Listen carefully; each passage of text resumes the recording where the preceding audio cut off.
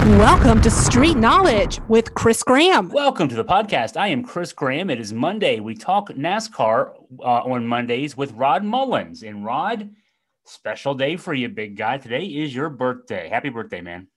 I appreciate it. Thanks a lot.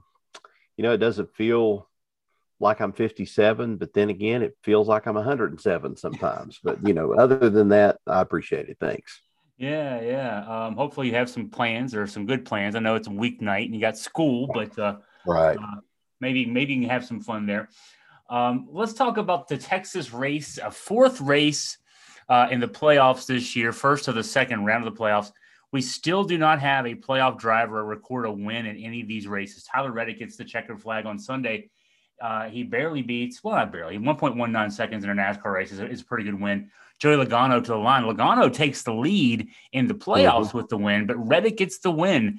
Take us into the race yesterday and how those guys did and others did as well. Well, I will just say this. They had some issues yesterday. No doubt about it. Tyler Reddick had some issues.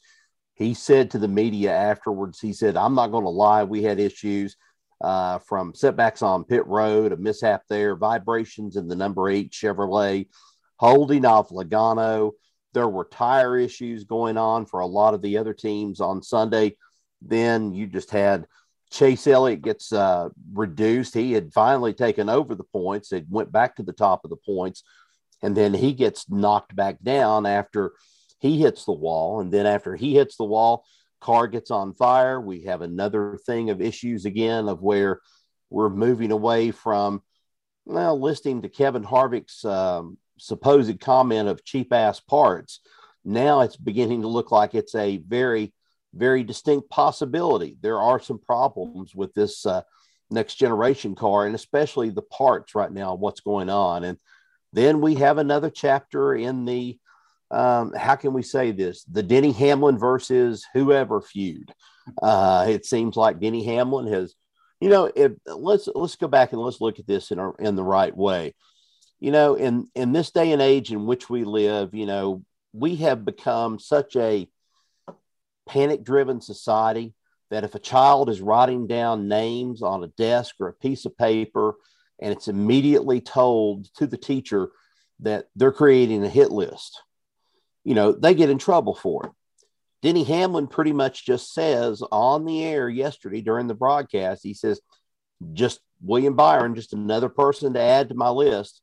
I know what's going to happen. They've got it coming to them later on. So, it's kind of like you're making a threat out there, but the thing is, will you follow through on the threat? That's where the big question remains to be seen. So a lot of action yesterday at Texas, no doubt about it, in this race as we're starting to count it down a little bit more. We get ready to go to Talladega this week, and I'm sure there's going to be some teams that's going to take a hit there before it's over with. For all those issues, the end had a pretty good clean run, 20-plus laps under green. So you had some good racing there at the end. So Reddick gets the win, and then Logano now has the lead in the playoff standings by 12 points over Ross Chastain. You mentioned Chase Elliott. He's all the way down in 7th, and he's just a few points above the cutoff line. Now, there's a couple races still to go in this round of the playoffs. But, I remember talking, Rod, when we were getting ready to preview the playoffs, that Chase Elliott, of course, he'd had the lead for so long this season. But his last 3 or 4 races before the playoffs, he had been, kind of running back in the pack a bit, maybe coasting a bit, getting ready for the playoffs. Boy, right. He's in danger zone right now. Yeah, he is. He's in danger zone, and, there's several others. But now he's first and foremost the one that I have to point out and say, like you just did, he's in that danger zone. If he gets kicked out of there, no more for him the rest of the season. And I know we're a little ways off, and I'm wanting to say that I think by the time we get to the Roval race, that's going to be another cutoff, or at least close to another cutoff right there. So he's got Talladega to try to prove himself. And then if that doesn't happen, he can at least kind of fall back on the Roval. But yeah, I'm like you. I think he was coasting there for a while. I don't know if the team, if Hendrick Motorsports, if they thought that it's going to be an easy shoe-in. I don't know. This has just been a season that I can't exactly explain. And Tyler Reddick, we talked here about a week or so ago, 2 weeks ago, of Kyle Busch essentially giving the middle finger to Joe Gibbs Racing with 2 rings on his hand, each hand for his middle finger. Well, now, folks, I'm just going to give you this. Tyler Reddick essentially just gave a middle finger to Richard Childress, even though he won the race for Richard Childress Racing. It's like, yeah, you're going to miss me. You've got one more year. You're going to miss me, though, before it's over with, because he has been probably Mr. Consistent for that team, that race team all season. And even though he and Austin Dillon got knocked out of the playoffs, he's still got a point to prove is what he's out there to do. You talk about Mr. Consistent, at least for the first 3 races in the playoffs. Christopher Bell had been Mr. Consistent. He had the best showing among the playoff drivers. I think 3 top 5s among a playoff field where the guys were all over the place in those first 3 races. He had issues yesterday and didn't finish the race. He ended up dropping all the way down to 11th. So he had moved his way up to 6th, but now he's on the wrong side of the cutoff line. Yeah, and they had tire issues yesterday. And, this has been the second week in a row Goodyear's had tire problems. First at Bristol last week, and now they're having them at Texas. Now, given some of the race teams have said they wish they'd just go ahead, tear up Texas, go completely, start all over, and kind of bank the track, or at least make the track more of an Atlanta Motor Speedway. And everybody has come away satisfied with that Atlanta track. And maybe that's what Texas needs, is a new configuration. Who knows? But still, it does not it doesn't bode well for this tire. Whatever they're using right now, this is 2 weeks in a row Goodyear's had trouble. And you're at Texas, you're on a different surface. You were on concrete last week, you're on pavement this week. Something's up. And I don't know what it is. It could be all the gremlins that have just decided to attack come playoff season. They've jumped in on this with the parts problems, with the tire problems, and the way some of these teams are. But Christopher Bell, he was, everybody was looking at him as maybe making that next exchange or that next change into the next round of the playoffs, and possibly giving Joe Gibbs a chance at another championship, but this time with the youngest driver they have out of their stable. But not right now. If he's been cut to that low of a position, Chase Elliott and him could be on the outside looking in here in a couple of weeks. Mentioned Joey Logano is in first right now in the playoffs. Ross Chastain second, and then going through the rest of the guys. William Byron's in third. He's 13 points back. Kyle Larson fourth, 14 points back. Ryan Blaney's 15 back. Denny Hamlin is 22 back. Elliott's in seventh, and then Daniel Suarez, who finished in 12th place yesterday, he's in eighth, and they're both 26 points back. Then you got Briscoe, Cindric, Bell, Bowman in the top 12. Bowman in the 12th spot is 56 points behind the leader and 30 points out of eighth. Those guys in 9 through 12 have some work to do, certainly, and have some, Talladega is going to be a big race for them as well. Yeah, and I mean, Talladega, we're going to be watching Talladega, and that's one we'll cover this weekend. We'll have a chance to cover it. But I tell you, Talladega is one of these things you just don't know what to expect when you get to Talladega. I mean, you're going to have a very fast racetrack depending on what the air temperature is. I know they said the cars were really hot yesterday. The temperatures were kind of hot down in Texas. Of course, they had a rain delay there that kind of pushed the finish of the race into later hours. But, if they have a cool type of airflow and air down in Alabama this coming weekend with Talladega, we could see some fast speeds. They could be cutting through, and they could be really coming up with some fast speeds. And, I kind of look at that big one again. That's always the one at Daytona, this one at Talladega. And then there's so much more on the line with this. There's so much more that's on the line with this race right now. And I guess that kind of goes back full circle to what I talked about with William Byron and this Denny Hamlin issue. How do you go and supposedly spin somebody out on the caution lap, and then you knock them back to where they end up start back something in like 20th position or somewhere in between, and then NASCAR doesn't catch it. NASCAR doesn't see it happen.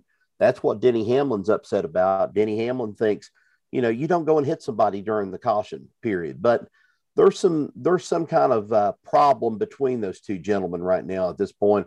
And William Byron just, I guess, was letting him know he's not going to be raced like that. And I think he said that in the quotes yesterday following the race. He says, I may have pushed him down or I may have shoved him down and stuff, but I didn't mean to. Oh yeah, he didn't mean to, but that's always comes up as a good excuse. Ross Chastain won the April race at Talladega, and as you mentioned, Rod, it's a different scenario here with playoff implications on the line. Hey, one other bit of NASCAR news I wanted to get your thoughts on. Jimmie Johnson. Now, he retired from NASCAR a couple of years ago, but he ran on the Indy circuit the last couple of years. Last year, he limited himself to the road races. This year, he pretty much ran a full schedule. He announced today that he's going to retire from full-time racing. He's still got a few races he wants to do, maybe some distance races, endurance races. He hinted that he wants to try to do the double, to do the Coca-Cola 600 and the Indy 500 Memorial Day weekend. But outside of that, he's retiring from full-time racing after this year. So your thoughts on Jimmie Johnson and that news? I'm not really surprised. I don't think his venture into IndyCar maybe was as good as what he hoped it would be. This is the thing of where I guess it finally proves that NASCAR, stock car drivers can't exactly, sometimes they can, sometimes they can't, but it's a different world from what it used to be with Mario Andretti and some of these guys, AJ Foyt coming over from the IndyCar series and then going into a NASCAR and racing on, say a July 4th weekend or something at Daytona. It's a much different sport. And Jimmie Johnson, I just don't think was maybe prepared. I think the curve level, what he needed just wasn't there. I believe he could have possibly stayed in it, but something just didn't gel right. I don't know what it was. Something just wasn't working right there at there on the IndyCar circuit. And there's talk right now that he may run in that 24 hour of Le Mans. That may be one possibility there. And then plus that Indian Coca-Cola thing, he'd like to do that. But then who else is thinking about doing it? Kyle Busch is also thinking about doing it as well. So they say they have a car ready for him, for Kyle Busch, when he decides to run next year. They just haven't announced who it's going to be. So a little bit of a disappointment to hear that from Jimmie Johnson, but I can kind of see his point. He wants to get away, spend time with his family, be a little bit more select with what he's doing. When you've won 7 championships, when you've 6 or 7 championships like he has, you kind of don't feel like you need to prove yourself anymore. Maybe he did with IndyCar. Maybe he felt like he needed to prove himself once again after everything was all said and done with Hendrick Motorsports. But I don't think he did. I think he just maybe should have ran a select amount of races and then just tried to see what he could do with them. Maybe even try one of those, overland truck races like Robbie Gordon and them used to, the endurance races off into over in Africa, running those big races they have over there. That might have been a possibility for him. But, I just look at it this way that, it was probably time. He needed to just go ahead and pull out, and that's what he's done. Only 2 top 10 finishes this year for him on the Indy circuit and 1 5th place finish. That was his best finish this in the 2 years. That was in Iowa. So big surprise there. Hey, you mentioned Kyle Busch interested in running and has permission to run both the Coca-Cola 600 and the Indy 500 next year if he can find a ride on the Indy circuit. I was doing some research on that. Only one guy finished both those races in the one day, and he did it twice, Tony Elliott, back in 99 and 2001. And he actually did pretty well in those races too. A few other guys have tried it, but not a lot of success. The last guy to actually try it was Kyle Busch's brother Kurt back in 2014. Right. So if either one or both those guys is able to do it next year, they've got a lot of work on their hands, obviously. The endurance of, one 600-mile race, another 500-mile race, you got to fly from one or the other. It's quite a grueling challenge. Yeah, it is. And, I think you mentioned Tony Stewart in there. And Tony Stewart did race that, and he did race it. And there was a difference, though. He'd been an open-wheel driver. That's true. He'd been an open-wheel driver, and that kind of was a plus for him. He had advantages there, and he was learning NASCAR. NASCAR was still at that point, I think when he did that in 2001, he did it twice. But, that's when the cars could still be tuned a certain way and they could be adjusted a certain way. Now you don't have that with the next generation car as much. So we're going to see how that goes this time around for Kyle Busch. I'm not saying he can't pull it off. I think he can, but I think that Kyle's probably going to run into a little bit more difficulty the same way that I kind of still point this out all the time. And that is Danny Sullivan, Al Unser Jr., Little Al, and some of these other drivers who thought they could make the transition over to NASCAR, especially at the Brickyard 400 race. And they tried that and they couldn't pull it off. So there's a difference in driving in an open wheel Indy car and then stock car. There's a big difference between the two. You're scrunched in, and that's about the best way I can describe it in a Indy car. You're scrunched in sort of like a sardine in a can is the way you are. I mean, there's no doubt in my mind that, you're under all of this for protection in there underneath that little canopy that they've added now that kind of protects you just in case a car goes airborne over top of you. But still, you don't have a whole lot of room to move. The only thing is your hands are kind of up like this, and you're not doing much with your elbows. Your elbows are up against your body. And so here it is. The only thing that happens if you're about to hit the wall, if you can do it at 200 miles an hour, it's like Danica Patrick said, you have to go like this, cross your arms almost completely, take your hands off the wheel, and then boom, you go into the wall. But you don't have a whole lot of room. And with that, I think there's a little bit more open cockpit, so to speak, in those that next generation car as well as the stock car. You got a little bit more of a chance to move, but then you're kind of confined by that seat. There's so many differences. I mean, it's the weight, the speed, the type of engine they have in there. I wonder what it would be if they put one of those engines from a Indy car and could adapt it and put it into a NASCAR stock car. I just wonder what would happen. But I don't know. Kyle Busch may be able to pull off the feat. I don't know if he can or not. John Andretti tried it at one time.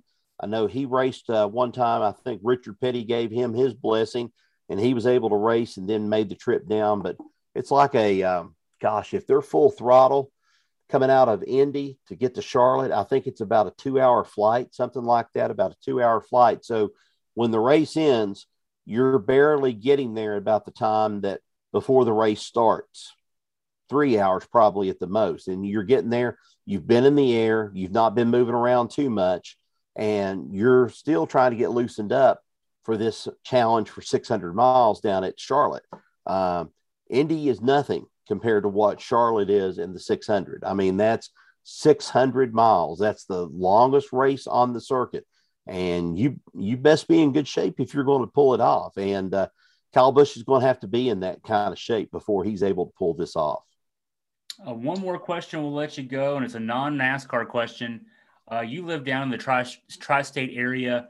How is it with how are the fans of Kentucky and Tennessee faring? They're both in the top 10 now. This crazy world we live in, Kentucky and Tennessee. I mean, Tennessee's been there. It's been a while since they've been there. I don't know if Kentucky's ever been ranked this high. So what's it like down your way with the fans of those two schools? And how can you stand being around those people? I'm sure they're all crowing right now. Well, I can tell you this. I can sure tolerate the Tennessee fans a lot better now than what I could, because I watched the game on Saturday between Florida and Tennessee, and I'm telling you, Florida was not that good. Tennessee at times was not that good, especially in the last part of the game where they almost ended up giving the game back to Florida. But, living with the Tennessee fans is not too bad right now. It's the Tech fans that are just going crazy down here over the fact of, here we are, we can't win another game. Here we can't beat West Virginia. We should have beat West Virginia this time around. And I was telling some people the other day, I said, I don't think you're going to beat West Virginia. I think West Virginia is probably a very underrated team they're going to earn their due is what they're going to do. And they did. They went out there 33-10, I think was the final score on that one. But the Tennessee game was just unreal. Now, as for Kentucky, Kentucky is talking about football, but there are people on the Virginia, Tennessee side. I think the Tennessee fans are starting to get a little bit uneasy because that battle late in the season that could be a big one if these guys come out with a lot of wins and Tennessee's able to get past LSU, Georgia, and Alabama, those games especially.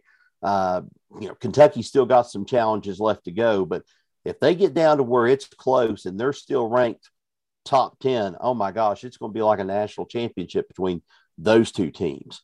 That's going to be it. You've had people down here in this part of Virginia that have converted over, and this is no joke. I know one couple, monitor them and watch them on Facebook a little bit. I coached her when she was in softball, but they have converted over to Tennessee. And I was in shock. They were as Virginia Tech as you could possibly get. I mean, hokey high. That's the way they were. And then last year, I don't know what happened, but it was like, we're trading everything in. And then I see them pictures, selfies at Neyland Stadium this past weekend, and there they are in Tennessee orange. And I'm like, I thought this was a joke. There's no way I could have thought that they would ever leave Virginia Tech, but they did.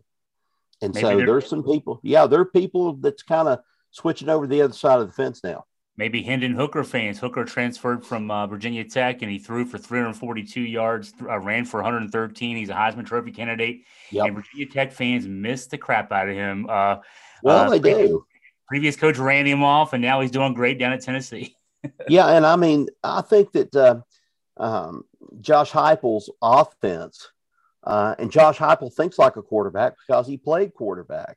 And, what shocked me the other night was sitting on television of the Heisman Trophy, and who was the second runner-up in points for the Heisman Trophy? I think Chris Weinke that year for Florida State, Josh Heupel.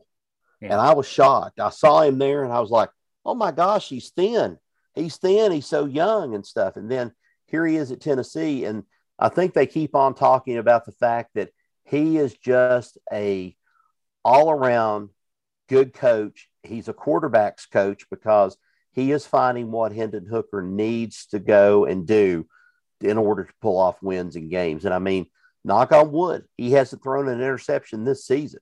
And so far he's been dead on target. If the possibility of a play starts falling apart, he takes off and he runs. I think that's what credit is.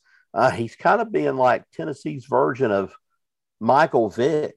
Is kind of what he reminds me of, running the offense and still being able to go out there and say, let's do it this way. Let's be calm and let's do it this way. So, we've got some people down here that are looking forward to this. They're tickled with, especially some of them, a lot of people with Tennessee. Virginia Tech is having a rough go of it so far.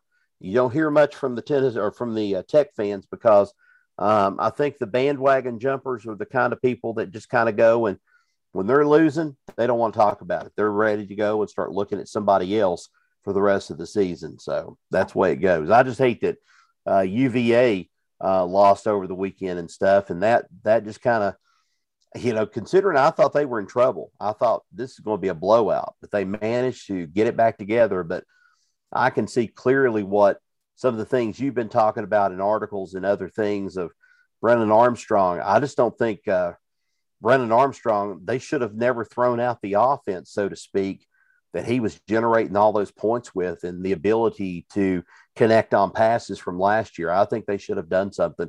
But, it's his new program. They changed it. Now Armstrong's suffering out of it. He could have probably been a Heisman contender this year. Yeah. I think I called Tony Stewart Tony Elliott for that reason. I was thinking of Chase Elliott, a bunch of Tonys. So, Virginia coach Tony Elliott's first year.